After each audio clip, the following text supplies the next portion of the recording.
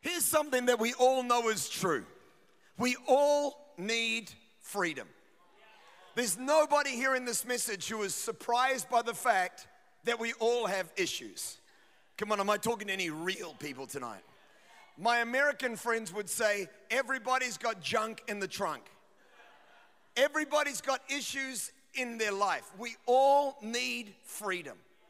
Often we do live our lives bound. We're bound by a past hurt. We're bound by deceit in our minds. We're bound by insecurity, by debilitating lies in our minds. The struggle to find freedom is real, and it consumes so much of our lives. Being bound means for us that it limits our relationships, that it robs us of peace, enslaves us to cycles of sin, and derails our destiny. Whenever in our lives we find fear or resentment or self-hatred or jealousy or envy or bitterness or selfish ambition or pride or offenses or unforgiveness or lust or impurity, these are all signs for us that we are not wholly free. And what's amazing for us to discover about Jesus is that in John 8:32, Jesus declared, you will know the truth, and the truth is going to set you free. And so that we wouldn't doubt it, he echoed it in John chapter 8 and verse 36, where he said, if the Son sets you free, you will be free indeed. In other words, Jesus wanted to make it so clear, freedom is possible. You can be set free. And when Jesus sets you free, you aren't just free a little bit, that you will be free indeed. That means for us, guys, two things. Number one, freedom is possible. And number two, we need to be free. Why do we need freedom? Why in our lives do we need to be set free? And the answer is that we live in a broken and a fallen world. When God created Adam and Eve, he placed them in what we call the Garden of Eden, what the Bible calls the Garden of Eden. And before sin came into our world, what we see in the lives of Adam and Eve in the garden is the only time in history where the will of God was consistently done. The only time in history when the will of God was consistently done. The world that we live in has sin in it. And because it has sin in it, God's will is not done most of the time. I talk to so many people who are blaming God for things that are happening in their life that God never wanted to happen and are outside of his will. People ask all the time, if God is loving, then why do I have these problems in my life? Where is God, or where was God in my life when X, Y, Z happened? Friend, you need to know stuff happens all the time in this world that God doesn't want to happen. But whenever you're going through pain or difficulty or hurt is coming into your world, you've got to know if you're hurting, God is hurting. If you're feeling pain, God is pained. It's important that we realize this because the cross shines over us to declare in our lives that God cares deeply for the pain that is in our lives. And secondly, that God loves us so much that he got personally involved in curing what ails us. Before Adam and Eve chose to sin, they were in relationship with God, an unbroken, unfettered relationship with God, and their most important needs were met by God. There was no barrier between them and him, no sin in the way. They enjoyed a relationship with God that met all of their fundamental needs. There was no separation, so Adam and Eve never experienced rejection. They lived only with the knowledge that they were accepted and loved. There was no brokenness, so therefore they felt no shame ever. They were unafraid. They were confident. They enjoyed real intimate relationships with both God and with one another. And it's important for you and I to remember that what we see in the lives of Adam and Eve in the garden is still what God wants for you and me today. God still wants you to enjoy intimate, meaningful relationships that last. Can somebody say amen to that? God still wants us to have a surety and confidence about the world that is around us. God still wants for peace to rule in our hearts and that we would live free from fear. God still wants us to have a clear identity of who we are and of what God has purposed for us to do. That is God's will. That our relationships would be whole, that our spirits would be free, that our relationships would be free from all the bitterness and petty jealousies and rubbish. Can we say crap?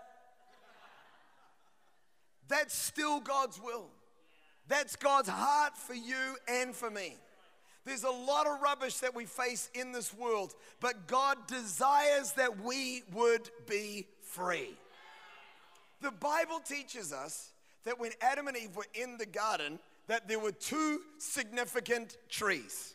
Suddenly, these shrubs on the stage begin to make sense. Hello! Hello! Two significant trees. My wife is like, that was terrible. I have very little voice left. I have deep and I have ridiculously high.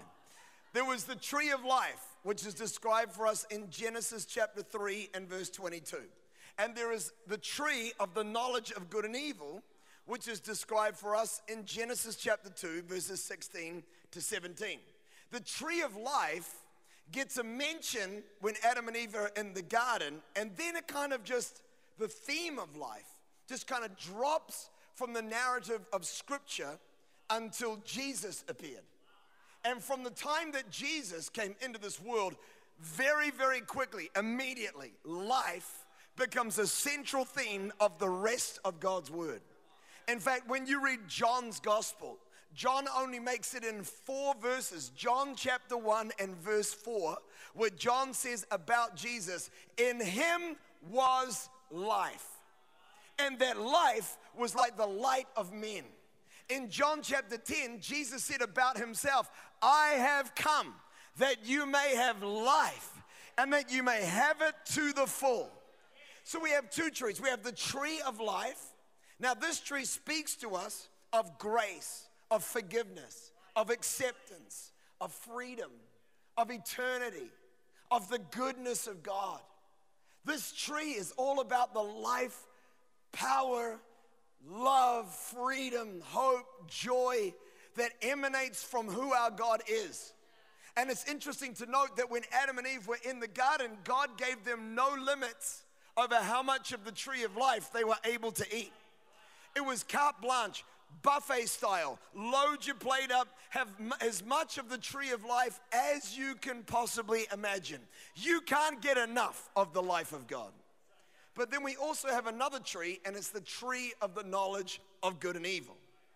And God said in Genesis chapter 2, verse 17, the day you eat of that tree, you're going to die. So we've got one tree, and it's life to you. And we've got another tree, and it's death to you. Now, we understand that the devil tempted Adam and Eve. And in Genesis 3, verse 5, the devil tried to make this tree enticing to Adam and Eve. This is what he said. He said, God knows that when you eat of this tree, you won't die. He said, your eyes will be opened, and you will be like God, knowing good and evil. Super important.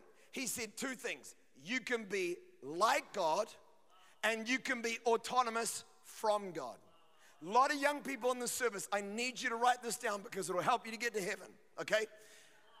All bondage has its roots in independence from God. I'm going to say it so your thumbs can type it. All bondage has its roots in independence from God.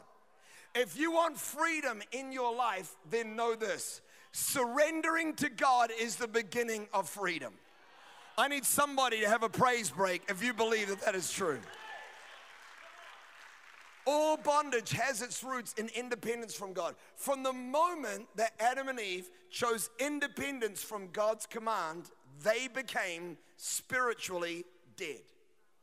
When they were alive, they were connected to God, and the needs, the deepest needs of their life were being met by God, but now they can no longer get their needs met by Him. There was a barrier. And because of this, God said to them, the devil said, you will know good and evil. And the devil was right about that. He said, from this moment forward, you are going to have knowledge or understanding. You're going to discover new ways to have the needs of your life met. But what the devil didn't tell Adam and Eve is that having their eyes opened meant they would be influenced by things or desire things that were not life to them. So before they ate, before their eyes were opened, Adam and Eve received all they needed from God and His life. So they're just connecting with God, and their hearts are full of love, identity, peace, clarity, hope, contentment, joy. Isn't that the wish list of everybody hearing this message tonight? To have love, identity, peace, clarity. Come on, anybody else out there just going, man, I just love to get rid of all the confusion, hope, contentment, like actually to enjoy the life that you're living without being given a Ferrari. That's what God promises. Joy.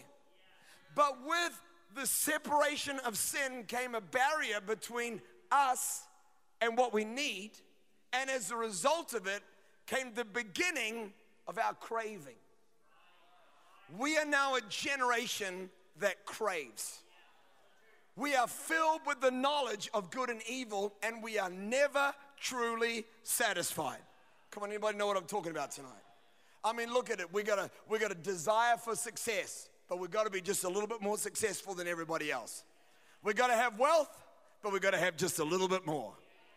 We crave gossip. We crave the feelings of our flesh. We are a generation filled with lust and pornography and bitterness. And how many movies come out with the theme of taking revenge? We're all trying to fix what is wrong with us by going after the cravings that come from the knowledge of good and evil. When Adam and Eve chose disobedience and independence from God, sin and separation from God entered into our world. And the desire for independence from God led to bondage in their lives and in ours. If you get a chance, go home tonight and read Genesis chapter 3 and chapter 4. And in 2 chapters, see the immediate impact of sin and separation from God on the lives of Adam and Eve. I mean, just check it out. I'm going to give you the highlights. You can go home and read it. In 2 chapters, we see immediately the impacts of being separated from God. We've got shame. Adam and Eve don't even like themselves anymore. Don't like the way they look anymore. Don't have any courage anymore. They're filled with fear.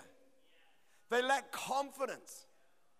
Emotional instability is found straight away. Cain killed his brother because of his unstable emotions, and we've been struggling with emotional instability ever since. Toxic emotions, reluctance to own our own problems. Adam blamed Eve for the sin. Eve blamed the serpent, and we've been blaming everybody and everything for the problems in our lives ever since. Hello? Inner turmoil, to live without peace. Bitterness is right there in Genesis 3. Sexual impurity. Before the fall, Adam and Eve were both naked, nutty buddies for Jesus, and they had no shame. But the moment that sin came into their lives, it perverted their view of their sexuality and of their bodies. It distorted them, and they had sexual impurity. Now, here's the thing. God made us free. But we are now born into a sinful world, and because of that, we are born bound by sin. So we struggle with stuff like this: confused identity, compulsive behavior, deceptive thoughts, debilitating fears, toxic emotions, destructive desires, unresolved hurts. These are common to us all. Inner battles we all fight. Struggles that prevent us from being free. But God doesn't want his people to live bound. He doesn't want you living with thoughts filled with pain, emotions that are filled with turmoil, or a mind that is dominated by lust. Man, check out Galatians chapter 6. This is an amazing passage of scripture in Galatians chapter 6 that shows us the contrast between a life that is bound and a life that is free. In verse 19, it says, when you follow the desires of your sinful nature, the results are very clear. Check out this bondage. Sexual immorality, impurity, lustful pleasures, idolatry, sorcery, hostility, quarreling, jealousy, outbursts of anger, selfish ambition, dissension, division, envy, drunkenness, wild parties, and other sins like these. You're doing things that are hurting you because you cannot find freedom. And then in verse 22, it says, but this is what the Holy Spirit produces in our lives. Love, joy, peace, patience, kindness, goodness, faithfulness, gentleness, and the crown jewel, self-control. When God jumps into your life, he doesn't leave you bound by quarreling and envy and bitterness and sexual impurity. He brings freedom. He brings love and joy and peace, patience, kindness, and the ability to actually rein these crazy emotions in and to be the Lord of my life rather than the servant of my own desires. Wow. The desires are powerful. Now here's the thing. The evidence of God's work maturing and freeing us is when the fruits of who God is become the characteristics of who we are. That's what maturity, spiritual maturity is. That's what freedom is. Freedom is when our lives are filled with love, joy, peace, patience, kindness. I am free when my thoughts are at peace. I am free when I no longer doubt my significance and value. When lust is no longer the consuming drive of my thoughts. When I can let go of who has hurt me. When my past no longer controls me. When I am at peace with my place in the world. When we have that, then we are free. Now, I promise you there's a lot of people hearing this message tonight, and this is what they're asking. John, really, can we actually be free? Is this freedom genuinely possible? Because a lot of people hearing this, maybe for years of their life, have been fighting battles, trying to overcome things, and circling back time and time again, feeling defeat and failure, maybe feeling dirty, maybe feeling just low, held down in your life. And tonight you're asking, can this ever change? I want to say two things to you. If that's you, listen up real close. Number one, I honor you for staying on the journey. I honor you for caring enough about God and his will that you've been trying to see change come into your life. You're not the worst person here. You're the champion, and we love you, and we salute you, and we applaud you. But the second thing I want you to know tonight is, yes, freedom is possible. In reality, we are never normally willing participants in our own captivity, right? We just can't seem to get free.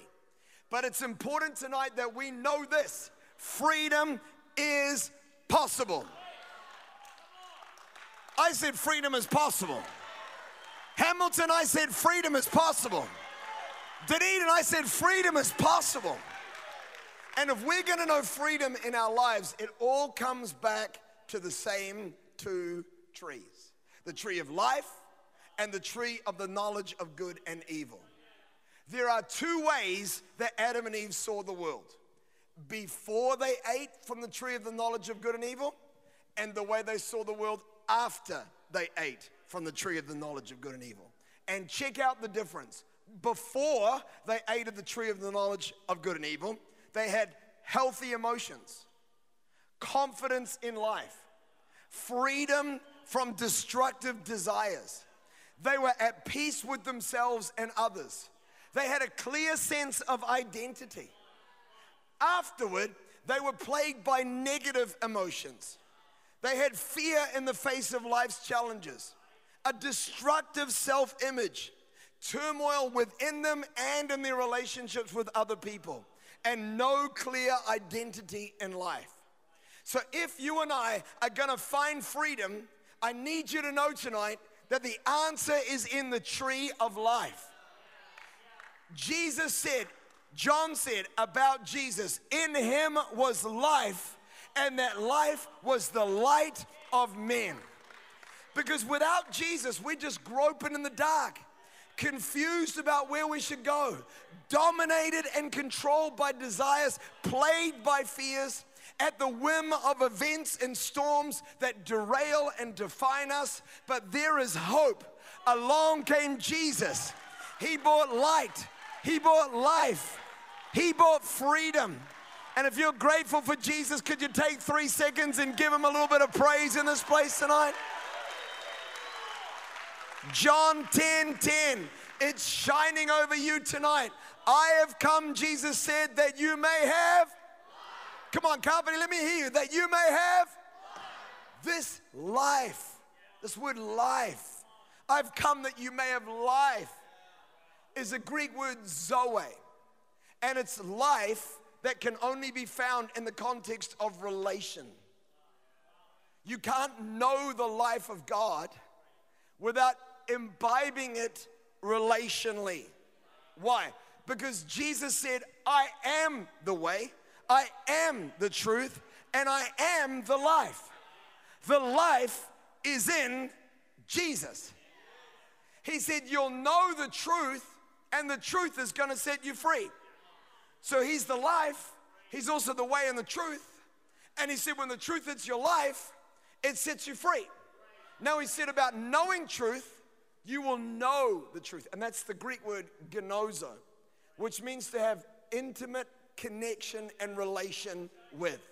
We find the life and the freedom of God through a relationship with Jesus, who is our life. Who is our freedom? If you believe that, why don't you praise him along with the front row in this auditorium? In John 17:3, Jesus talked to us about life, and this is what he said. It's coming up on the screen. Read this, it's important. Now this is eternal life, that they might know you, the only true God, and Jesus Christ, whom you have sent. The way to life is Jesus. Eternal life is Jesus. Relationship with God is freedom in our lives. If you believe it, shout an amen out there. See, in the garden, once Adam and Eve chose to eat of the knowledge of the tree of the tree of the knowledge of good and evil, the Bible says God said, I got to get them out of the garden, because if they eat of the tree of life, they are now sinful, but they're bringing life into them, and this can't be. So he said, I've got to get you out of the garden and keep you away from this. But now, through Jesus, the perfect sacrifice has been given up for the sin that came into our lives as the result of Adam and Eve's independence from God. And now because of Jesus, we are not separated from God, but we're welcomed into relationship with God. Are you excited? In Jesus, our sin is forgiven. In Jesus, our purpose is clear. In Jesus, our redemption is here. What we need is in Jesus. Again, John 14:6, Jesus said, I am the way, I am the truth, and I am the life. Okay, let's break that down. He said, I am the way. In Jesus, your direction in life becomes clear. He said, I am the truth. And in Jesus, identity becomes certain. He said, I am the life. In Jesus, emotions become whole. The freedom we need is in Jesus. Jesus has all we need to be free from all that plagues us. See, here's the reality. You've got to lean on this. Everyone, listen. The reason why our attempts at freedom so often do not work is because we keep returning to the tree of the knowledge of good and evil to help with what only the tree of life can. So this is what happens. People are like, I've got to stop looking at porn. So they pump themselves up and they say, I'll never view it, I'll never view it, I'll never click, I'll never do it, I'll never view it. And then they have a difficult day, experience rejection, emotionally low, not feeling good, and bam, they go back again. Because they're trying to get the problem solved by thinking to themselves, I can help myself.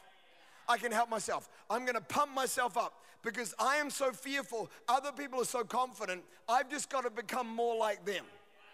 So our attempts to be free are subscriptions to self-help formulas. We're trying for personal improvement. We present to the world around us a curated image of what we want people to see. And often our private reality is one of failure, pain, heartache, and shame. But guess what? The key to your freedom is to realize that your freedom is not about you. Your freedom is about Jesus. When Jesus went to the cross, he yielded his body to death as a perfect sacrifice. He gave himself willingly for us. And now we aren't living in our sin anymore. From the time that Adam and Eve ate of the tree of the knowledge of good and evil, we have all known that there is sin in us, because there is sin in us. And because of this sin, we live in our lives naturally with guilt, shame, failure, inadequacy, hurt, rejection, and fear. These emotions, I don't have to preach about them. They are deeply ingrained in our understanding of who we are. Just nod your head if you're saying, yeah, I get you, John, I feel you. And every time we sin, fail, experience rejection, or feel afraid, our understanding of our identity is confirmed. So the way that we're going to get free is not by keep coming back to the tree of the knowledge of good and evil. We've got to keep coming back to Jesus. Jesus died for our sin. He washed you clean. And now God looks at you, and regardless of what you did today, yesterday, last month, or last year, God calls you righteous. God accepts you. God wipes out your record. God welcomes you home. Jesus calls us brothers and sisters. Mind-blowing emoji. Jesus calls us brothers and sisters. And the way that God sees you is a radical departure from how you see you. So if we are going to find the freedom that we want, we're going to have to find what it is to come back to Jesus. Because the Bible now calls you more than a conqueror through him who loves us. The Bible says you're the righteousness of God in Christ Jesus. You're an overcomer by the blood of the Lamb. The Bible says whom the Son sets free is free indeed. So the Bible says you're a conqueror, that you're righteous, an overcomer, and that you're free. But in all of them, it's all through Jesus. You're more than a conqueror through Jesus. You're the righteousness of God in Jesus. You're an overcomer by the blood of Jesus. You're free because Jesus set you free. How about we have 3 seconds and just praise God? Let's go for 5 seconds. Let's thank Jesus for what he has done for us. Okay, grab a seat. I gotta keep moving. I'm gonna get this done on time, I promise you. If all your life you've been conditioned to see yourself outside of a relationship with God, and now the acceptance and forgiveness of Jesus has entered your life, the truth is, God has changed you. But it's too easy to continue your life with an old understanding of who you are, even though there is now a new you. There's a new you. But you can easily still live your life with the old you. Colossians 1:21 talks about the old you, and it says you were once far away from God. You were his enemy. You were separated from him by your evil thoughts and actions. Rejection, pain. We could go through this. This is heavy stuff, not good. But in verse 20 of Colossians 1, this is what the Bible says. God's made peace with everything in heaven and on earth by the means of Christ's blood on the cross. You're not an enemy of God, you're a friend of God. You're not rejected by him, you're accepted. We've got to keep coming back to Jesus. See, here's the thing. If you've lived your entire life until you came to the service tonight in abject poverty, and I'm not talking about cute New Zealand poverty where you wish you had more sneakers. I'm talking about if you literally for years of your life didn't know whether you were going to eat tomorrow or the day after, abject poverty. And I came to you and I said, I'm going to give you $100 million. I'm giving it to you right now. Here is a card. You have access to $100 million. How many people know I just changed your life? But let me tell you what that one moment doesn't change. It doesn't change the lifetime of habits that have become part of who you are, the anxiety you feel around food security, the culture you have in your life and amongst your friends, the emotion of fear that has been attached to the scarcity of your life. You may now have $100 million, but you're going to have to go through a journey of relearning what this newfound wealth means for you in every circumstance and situation of your life. You're going to have to rewire your understanding. You're going to have to change your expectation. And it's the same for us when we find Jesus. We once were alienated. We once were separated. We once were enemies of God. We once were bound by sin. But when we find Jesus, we're not that anymore. The problem with many Christians is that they're not saved enough. They're not a Christian enough. They've been given the perfect record of Jesus, have acceptance to the throne of grace, invited freely to come before God in our hour of need. But in most situations, we're still trying to figure everything out on our own. And that's why we struggle to be free. So the first step to freedom is we've got to replace the lie with the truth. Because every negative thing you've ever believed about yourself was maybe once valid at one point in your journey. But if you know Jesus, my friend, that's not you anymore. The gospel tells us that there was a problem, we couldn't solve it, and that's why Jesus came, and now our problem is solved through the finished work of Jesus Christ. So we got to keep coming back to Jesus. Keep coming back to what he did. Keep coming back to what he says about us. Keep coming back to what he has declared is true about you and me. We're going to keep coming back to Jesus in worship, in thanksgiving. Oh, love you, God. Grateful, God. But we also have to come back to him in acceptance. We have to honor Jesus by believing that what he did for us on the cross gives us the right to be who he has called us to be. We have to honor him by saying, there was an old me, but I am now a new person because of Jesus. Whether I feel like it or not, whether I perform like it or not, what I do doesn't change who I am. Because it's not about my knowledge, it's about his life. And this is what he says about me. And what he says about me is always true for me. If you believe that, could you give God about 3 seconds? 5. Let's go 7. 7 seconds of praise. 3, 4, 5, 6, 7. Thank God for Jesus. Listen to me. A prince or a princess is always a prince or a princess no matter what they feel and no matter what they do. You're always a prince. You're always a princess. Whether you feel like it or whether you act like it, your behavior doesn't change who you are. But here's the truth about a prince or a princess: knowing who they are changes what they feel and changes what they do. Knowing who you are in Christ is the greatest key to changing you. I want to say it again so you can write it down with your thumbs. Knowing who you are in Christ is the greatest key to changing you. Why? Because you will never behave consistently in a way that is inconsistent with what you believe to be true about you. I'll say it again. You will never behave consistently in a way that is inconsistent with what you believe to be true about you.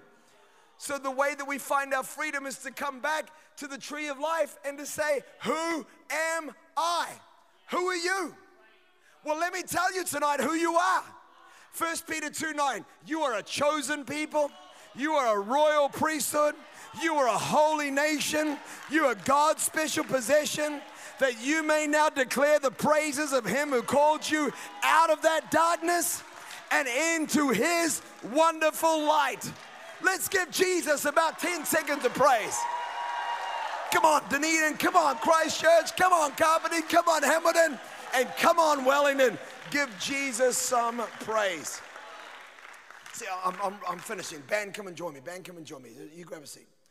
In life, either one of two things is going to happen. Either, A, your behavior will inform your identity, or your identity will inform your behavior. So when you're living out of the tree of the knowledge of good and evil, your behavior is informing your identity. What you did decides how you believe you are. What you faced in life decides who you are. Your behavior is informing your identity, okay? But when we get to the tree of life, who I am informs what I do. Identity informs behavior, because what I do doesn't change who I am. If God said I'm a holy people, I'm a holy people whether I feel like it or not, whether I behave like it or not. What I do doesn't change who I am. Oh, if you get it, give God a little bit of praise in this auditorium. One of the greatest ways you can show your love for God, one of the greatest ways you can show your love for God is to accept as truth that Jesus went to the cross to make you who he wants you to be, despite how you feel. The cross is powerful enough. Your emotions might lie, but Jesus never does. You might have failed, you might have been hurt, you might have been abused, you might have suffered all kinds of craziness, but I'm here to tell you that in Jesus, you are loved, you are accepted, you are righteous, you are holy, you are free, you are a conqueror, you are alive, and Jesus is in your life. If you believe it, stand to your feet and give God some praise. Come on, give God some praise. Okay. So here's your homework for this week. We're going to go on a 9-week journey. We're going to get into the details, people. We're going to let it all hang out. We're going to break some unforgiveness. We're going to get free from some lust. We're going to have a transformation in our lives. It's going to be amazing. But here's your homework for week 1. I don't care what's wrong with you. I do care, but I'm saying week 1, it's not our focus to look at our struggles, our inadequacies, our prisons, our darkness. All I want you to do this week is I want you to rehearse who you are. I want you to rehearse who you are. I want you to know beyond a shadow of a doubt. I want you to tell the devil. I want you to tell yourself. I want you in worship to tell Jesus, you said I'm free, so I'm free. You said I'm righteous, so I'm righteous. You said I'm loved, so it doesn't matter who's hurt me, left me, neglected me, abused me. I am loved, accepted, chosen, favored, called, destined. I'm the head and not the tail, above only and not beneath. I'm more than a conqueror through him who loved me. I'm the righteousness of God in Christ Jesus. I will never be defeated. I'm led in triumphal procession. The blood of Jesus has broken every curse. I'm free because of Jesus. Whack 5 people around you and tell them, rehearse who you are. Rehearse who you are. Rehearse who you are. Oh. See, friend. Stop agreeing with the devil when he tells you who you are. Say, shut up, devil, when he tries to tell you that you're a failure, a sinner, rejected, a victim, inadequate, a slave to sin. Say, get behind me, Satan, and start agreeing with God, who says that you are called, you are chosen, you are highly valued, you are without fault, you are royal, you are loved, you are more than a conqueror. If you're grateful for Jesus, give him some praise.